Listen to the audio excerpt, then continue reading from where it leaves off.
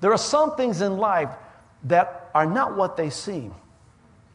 It may seem good. It may seem perfect. It may seem like it's the best way. But that's man's doing. That's man doing things his way.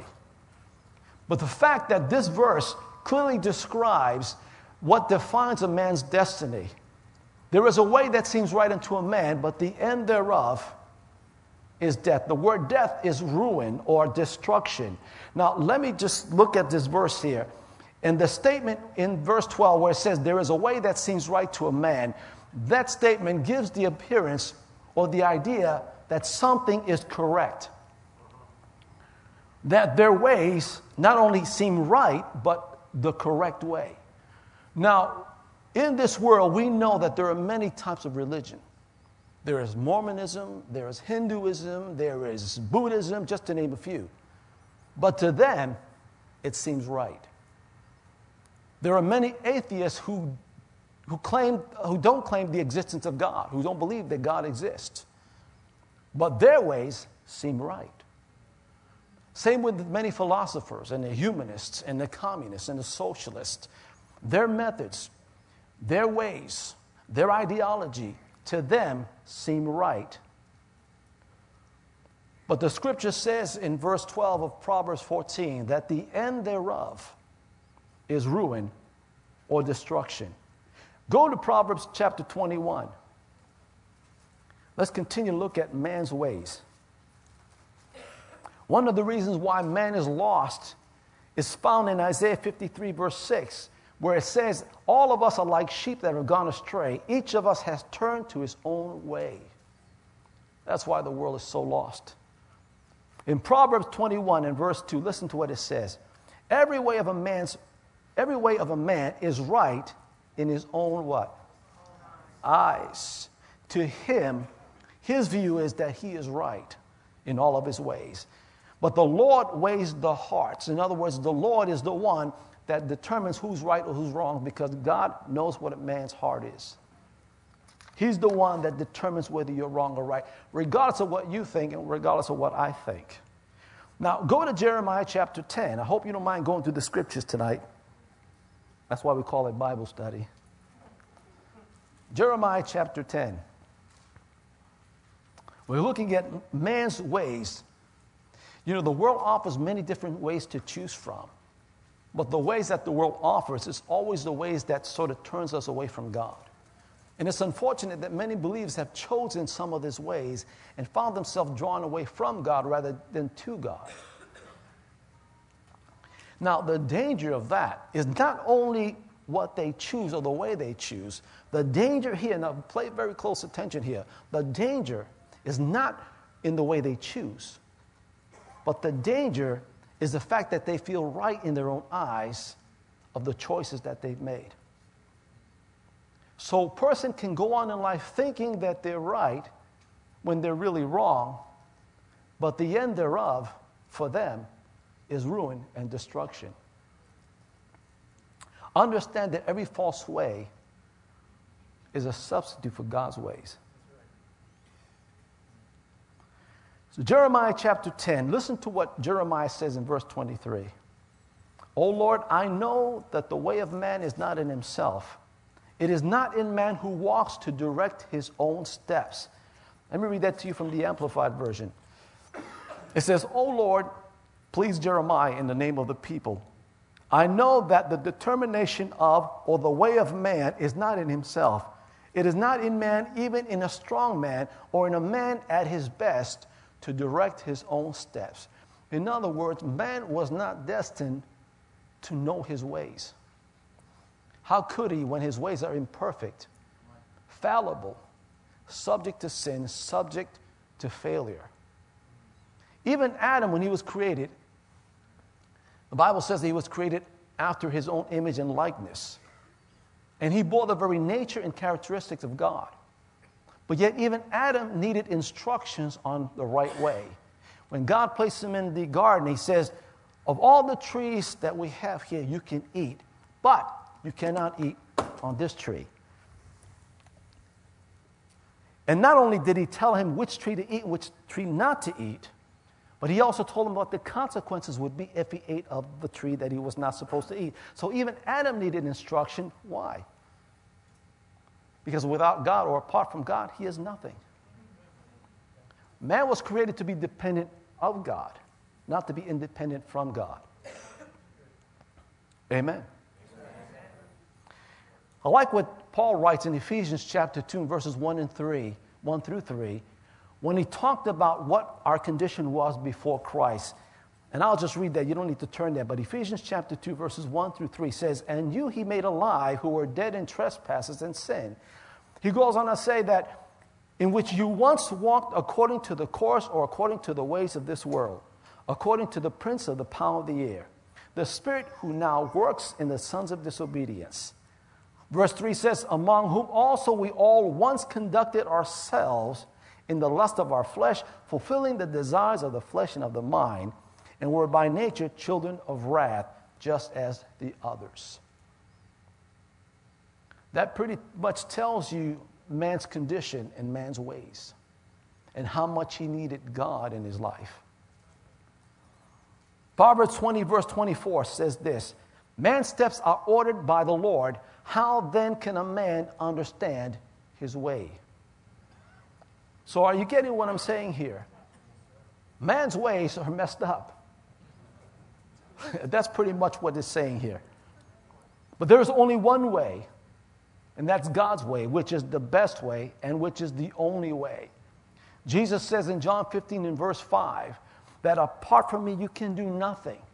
But if you abide in me and I in you, if we stay connected, if we stay joined together, then you will bring forth much fruit. You will grow, you will develop, you will advance. But apart from me, you can do nothing. We need God's ways. I said we need God's ways. I thank God for the Holy Ghost, who's been given to us to lead us and guide us in the way that we should go and show us things to come according to the Bible. Thank God for the Holy Ghost. He keeps us straight. He keeps us where we need to go. Now, let me give you some examples in the Bible of man's ways. Go to Numbers chapter 20. When we choose to seek our own way, we never get what we want. We never find what we're looking for. But we always pay a terrible price when we seek our own way above God's ways. Numbers chapter 20. Here's a story about Moses as he was leading his people through the wilderness. And you know the story. These people were constantly complaining, and it was sort of wearing on Moses' nerves, and Moses was just about had enough with these people. And in this case, Moses led them to a place where there was supposed to be water, but by the time they got there, the water was dried out.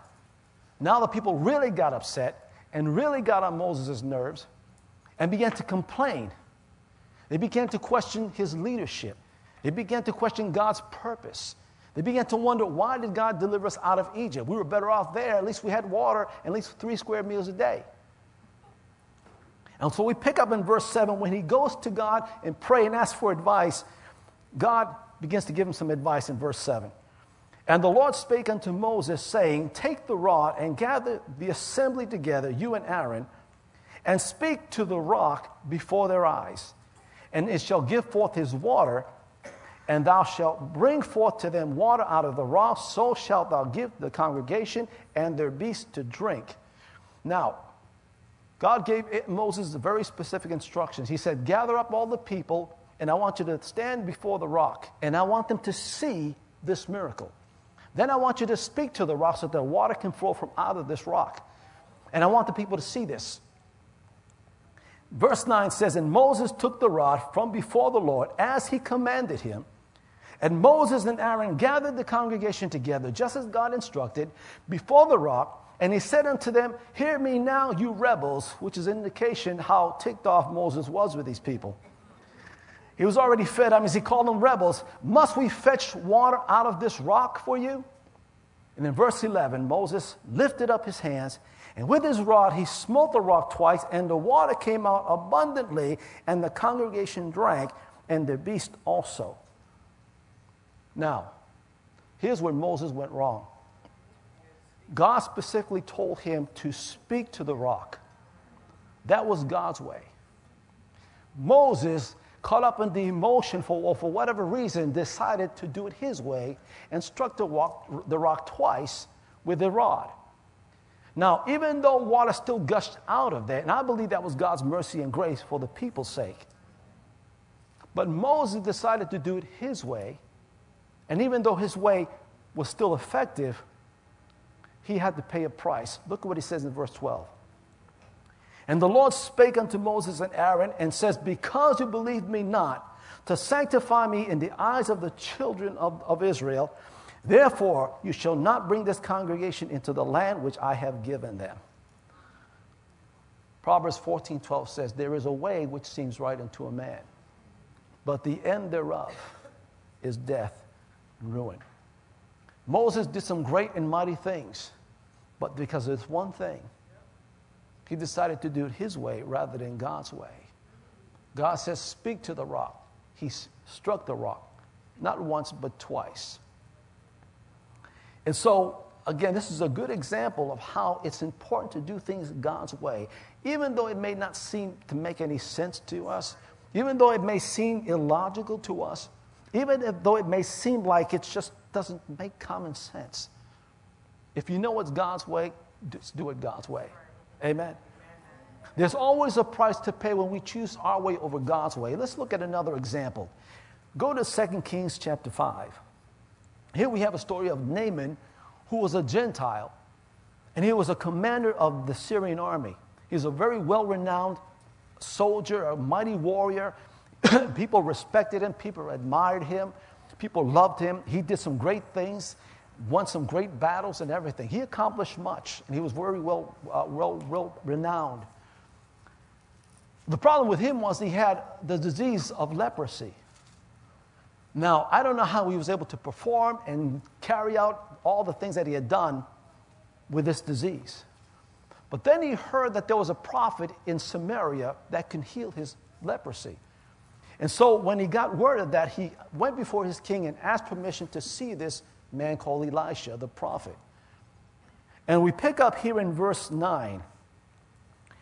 It says, so Naaman came with his horses and with his chariots and his whole entourage and stood at the doorway of the house of Elisha. In verse 10, Elisha sent a messenger to him saying, go and wash in the Jordan 7 times, and your flesh will be restored to you, and you will be clean. Now, verse 11 says, but Naaman was furious and went away and said, behold, I thought he would surely come out to me and stand and call on the name of the Lord his God and wave his hand over the place and cure the leper. And so he turned and went away in a rage. And look at verse 13. Then his servants came near and spoke to him and said, my father, had the prophet told you to do some great thing, would you not have done it? How much more then when he says to you, wash and be clean? So in verse 14 it says, so Naaman went down, humbled himself, and dipped into the water 7 times in the Jordan, and according to the word of the man of God, and his flesh was restored like the flesh of a little child, and he was clean. Now, let me turn your attention to verse 11. There are 2 words here that almost kept Naaman from receiving his healing. Let's go to verse 11. First, he said in verse 10, Elisha sent a messenger to him, saying, go and wash in the Jordan 7 times, and your flesh will be restored to you, and will be clean. But Naaman was furious and went away. And behold, here's the 2 words, I thought. I thought that he was going to come down and meet with me personally and pray this mighty, powerful prayer, this wonderful spiritual prayer, and then wave his hand and say abracadabra and then heal my disease. The problem with Naaman was that he came to Elisha with a preconceived idea of how he was going to get healed. How many times have we missed God when we went before him asking for provision, asking for promotion, asking for a job, asking for a spouse, with a preconceived idea as to how God is going to do it, when God is going to do it, and by whom God is going to do it through? Who are we to decide when God is going to do things, how God is going to do things, and by whom God is going to choose to do it through? His ways are much higher than our ways. His thoughts are much higher than our thoughts. thank God for his servants that talk some sense into him and say, listen, what difference does it make how you get healed? And it's interesting because he expected Elisha to meet him personally. And Elisha just says, well, he wants healing. This is the way to do it. And he sent his messenger down and just say, just go jump in the lake 7 times and you're all set. Doesn't seem spiritual. Doesn't seem unconventional. There was no prayer involved. But Naaman expected prayer, expected something spiritual, expected something great and fantastic and didn't get it. And because of that, he came close to not receiving his healing. We need to be careful trying to come to God with preconceived ideas as to how God should answer our prayers. Be very careful with that. God's ways is not our way. Jesus healed people in an unconventional way. In John chapter 9, he ran into a blind man, and the blind man was seeking to see. He was seeking healing. And Jesus didn't pray for him, didn't lay hands on him, didn't gather up his disciples to lay hands on him and pray, didn't bring him to the synagogue, didn't have a Bible beat up against his head. But it was a very unconventional way. For some of us, we may think it's kind of a yucky way of doing it. But Jesus' method was to simply spit on the dirt, mix the dirt with some saliva, make it clay, and then use it to anoint his eyes, and then told him to go and wash, and he'll see. And the blind man did exactly as Jesus instructed, and he came back seeing. Do you see what I'm saying? Sometimes God's ways are unconventional. That's why we have such a hard time understanding his ways. But it doesn't matter how much it doesn't make sense to us. God's ways is the best way, and he always brings about astonishing and amazing results. Amen? Amen. So you may not understand it. See, listen, what we need to do is we need to stay open and let God be God.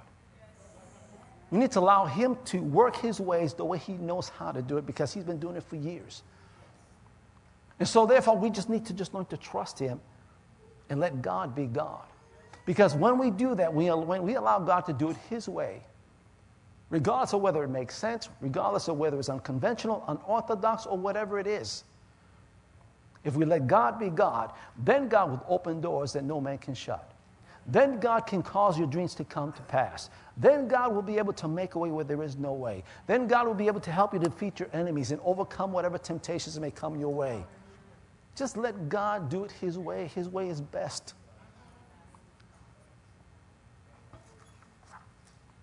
Now, in order for us to acknowledge God's ways, in order for us to get on board with God's ways, it's going to require trust. Go to Proverbs chapter 3. Proverbs chapter 3. You know, life is like a road that are full of twists and turns, and very hard to navigate. We're on the road, sometimes we can't see what's coming around the corner. And that's what makes it so hard to live life and to walk in this road, what we call life. But when we look at this road, like so many believers that are stranded alongside of the road, like vehicles that are stalled and can't go any further and can't reach their destination, that's like so many believers who tend to do things their way or choose to go their way.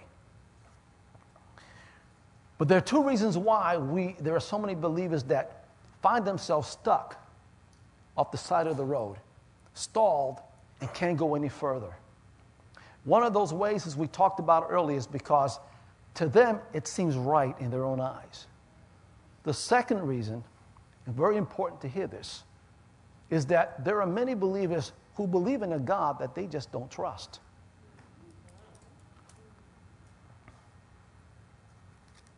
Look at Proverbs chapter 3. Now, it's interesting because as believers, we affirm the existence of God. And we affirm the work of Christ on the cross at Calvary. But there's a disconnection with our faith in Christ and trusting Him to navigate our lives. Something's wrong. And the reason for that is because we don't trust His ways. Proverbs chapter 3 and verse 5 simply says this: trust in the Lord with what? All of your heart, and lean not to your own understanding. It says, in all of your ways, acknowledge Him, and He will direct your path. Let me say that again. He starts out by saying, trust in the Lord. How? With all of your heart. Then he says this: lean not to your own understanding, or your own ways, or your own wisdom, or your own knowledge, but rather in all of your ways, acknowledge Him, and He will direct your path. Now, when we trust His ways, when we submit to His ways, God will make things happen. You just got to believe that. Do you want to trust God who knows how to get to the finish line? Or would you rather trust your ways or somebody else's way who may not even know how to get to the finish line? When we talk about trust, the word trust is a very interesting word. It means to lay down on. It carries the idea of putting one's complete weight on something. Now, every one of you here today are putting your weight, your complete weight on something. Everyone in here are all trusting completely in the same thing, and it's not God. It's the chairs that you're sitting on right now.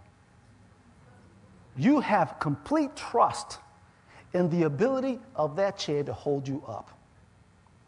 So therefore, you put all of your complete weight on that chair without even thinking that chair is going to buckle. Why? Because you trust it.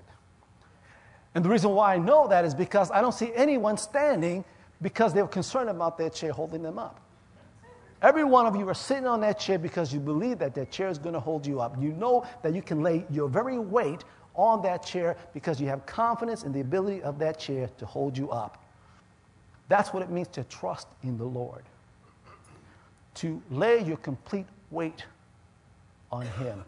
To lean heavily on Him. That's what it means to trust in the Lord. So, okay, I don't want to get ahead of myself. So, one of the things that Christians do that get them in trouble is the order of how they handle things. Because whenever they face a problem, what they do is they'll lean to their understanding first. And when that doesn't work, then they go to God. Proverbs 3 and verse 5 says, trust in the Lord with all of your heart and lean not to your own understanding. But what we do is we do things the opposite way. And see, that's how we know we don't trust God. How do we know that we don't trust God? By the thing that we go to first in dealing with our problems.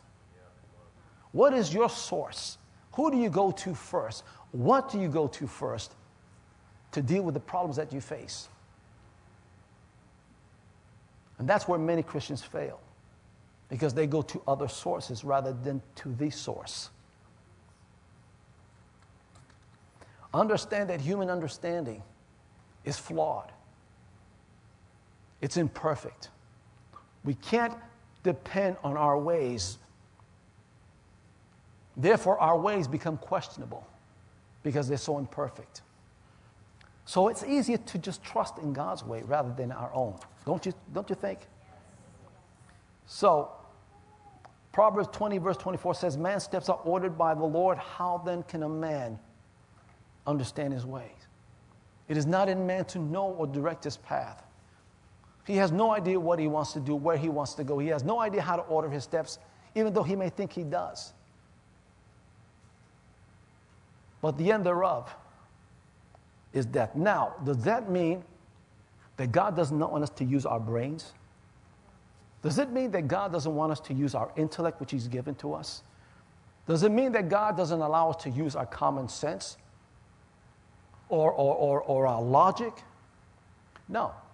God wants us to use the intellect because that's what he's given us. God wants us to use our brains. God wants us to use our common sense and our logic, but under his supervision. God never meant for us to use our logic and our brains and our common sense apart from him, but under his supervision, because he knows the best way. So, go with me to Luke chapter 5 as I get ready to close. As I mentioned to you before, God's ways always brings results.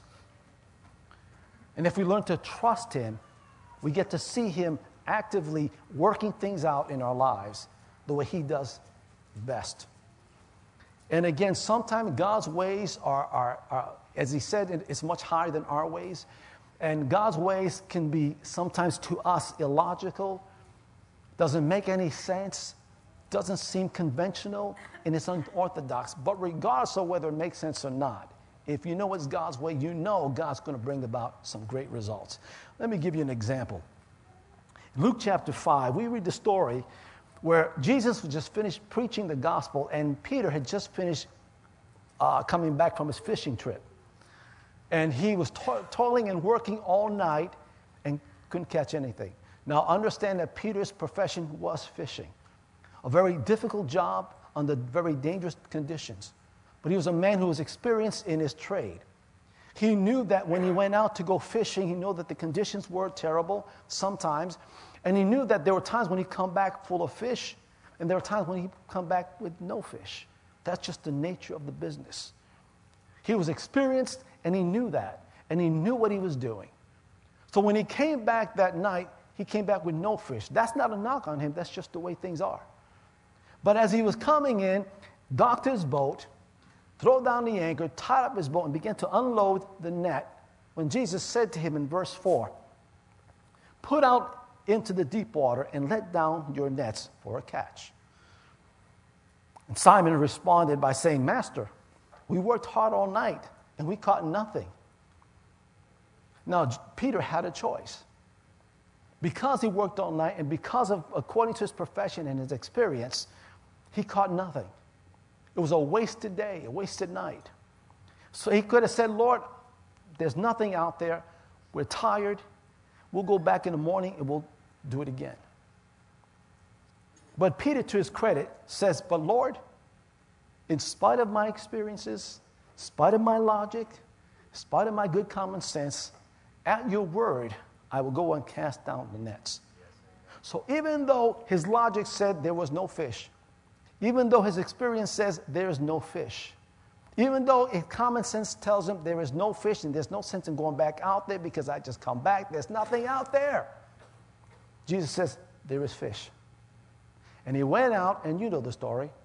He went out and caught so much fish that his net began to break, that he had to call help from others to come alongside and help him catch the fish, because even the fish, the fish that he had on the boat, was causing the boat to sink because there was so much. Isn't it interesting that God will take something and turn it into, God will take nothing and turn it into something? I'm amazed how moments before Peter came and docked the boat, there was nothing out there. But Jesus says, "There's fish out there, go catch it." And he came back with a sufficient amount of fish. God can take our insufficiency and make it sufficient. Hallelujah. But see, if Peter said, "You know what, Lord, with all due respect, I've been doing this for a long time. I'm an experienced fisherman. There's no fish out there. I can guarantee that there's no fish out there because I was there all night. I'll go back in the morning. Perhaps maybe there'll be some fish." But to his credit, regardless of whether it made any sense to him or not, regardless of common sense, he just threw common sense out the window, because the Lord says there is fish. Well, Lord, if you say it's fish, then I'm going to go out there and catch some fish. Amen. And sure enough, there was fish. Now let's see another example. Go to Matthew chapter 14. This is a story where Jesus fed the 5,000 with 5 loaves and 2 fishes. So it's one of my favorite stories. There's just so much here. Matthew chapter 14.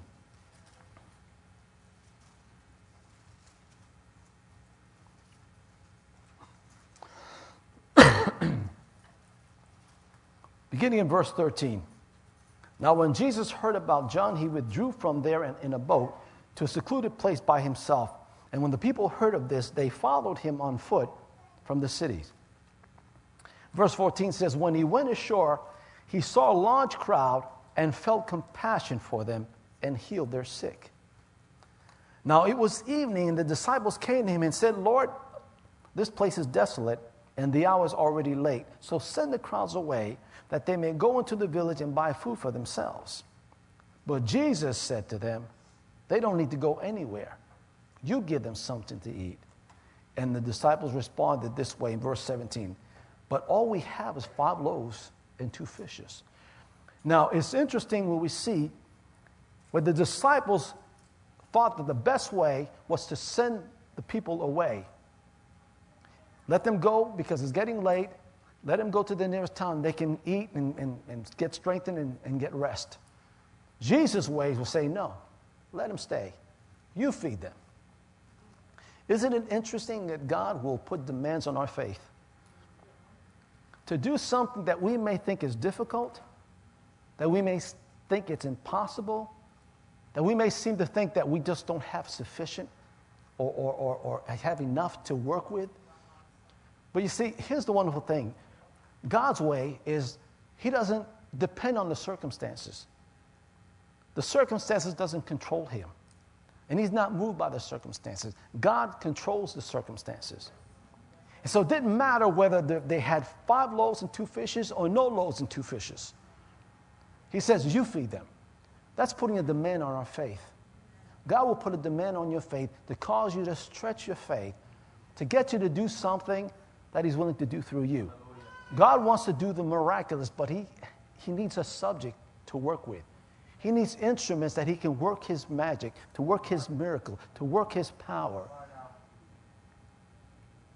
It didn't make any sense to the disciples. How are we going to feed thousands of people with 5 simple loaves and 2 fishes? But that wasn't their problem. That was God's problem. God just simply says, you feed them. So they took what they had, gave it to Jesus. And the story goes on that Jesus took the bread, prayed, broke it, and gave it to the disciples. And the disciples began to distribute. And as they were distributing, their insufficiency became sufficient. What little they had began to increase. And the story goes that everyone did eat and was filled, and they still had 12 baskets full of leftovers. They started with just an insufficient amount of bread and came back with a sufficient amount of bread and fish. That's just the way God works. That's just his way. When God is putting a demand on your faith, causing you to step out, just to stretch out your faith, because God wants to build your faith and strengthen your faith in order to get to the next level. Because every level that we climb, there's a new challenge. You know the old saying, new level, new devil. But you can't get to the next level if your faith is not strengthened. And so God, from time to time, will put demands on your faith because he wants to strengthen your faith. And when he puts a demand on your faith, sometimes he'll give you a huge test. The Bible says that the working or the testing of our faith is far more precious than gold. And sometimes he'll give us an exam, a big exam, which means a big test. But for every big test, get ready for a big promotion. But the promotion is to get to the next level to face whatever challenges are there. But he can't promote you if you're not equipped or strengthened in your faith. There are too many of us who are stuck in the same level for years. And God is putting a demand on your faith, trying to get you to stretch your faith, trying to get you to exercise your faith. Oh yeah, faith comes by hearing and hearing by the word of God. And you hear the word of God all the time, but there's some of us who are still hearing and not doing. Who are hearing but not exercising. And the way to exercise your faith is when we're challenged, is when God puts demand on our faith, causing us to stretch our faith, build up our faith, so that we can be strengthened for the next challenge and for the next level. Read this story here. God did some wonderful things. God will put a demand on your faith. He'll take what's insufficient and increase it and make it sufficient. So when you give him your time, your talent, and your treasure, watch what God does with it. He'll take what little you have. If you're willing to step out in faith and trust God, watch what he does, and you'll get great results. Amen. Let's pray. Father, we thank you tonight. We thank you, Father God, for speaking your word to us. We thank you, Father God, for ministering your word to each one of us. Father, I thank you that everyone has heard your word. I thank you, Father, that we've been challenged. I thank you, Father, our faith has been encouraged. Father, I thank you, Lord God, for what you're doing here tonight. And Father, we pray right now that the seed that has been planted in our heart will grow and develop and become a revelation knowledge to them. And Father, I thank you for building in them, Father God, of faith, Father God, to conquer, to overcome, and to succeed in life. Father, help us to trust your way and not ours. Father, we ask in the name of Jesus, teach us your ways. Help us to understand your way. And help us to live according to your ways. Father, we want to succeed in life, but we know that apart from you, we can do nothing. But with you, we can do all things through Christ. So, Father, we thank you. And we give you all the glory and the praise, Father, for the work that's being done in us. Thank you for encouraging our faith tonight. In the name of Jesus.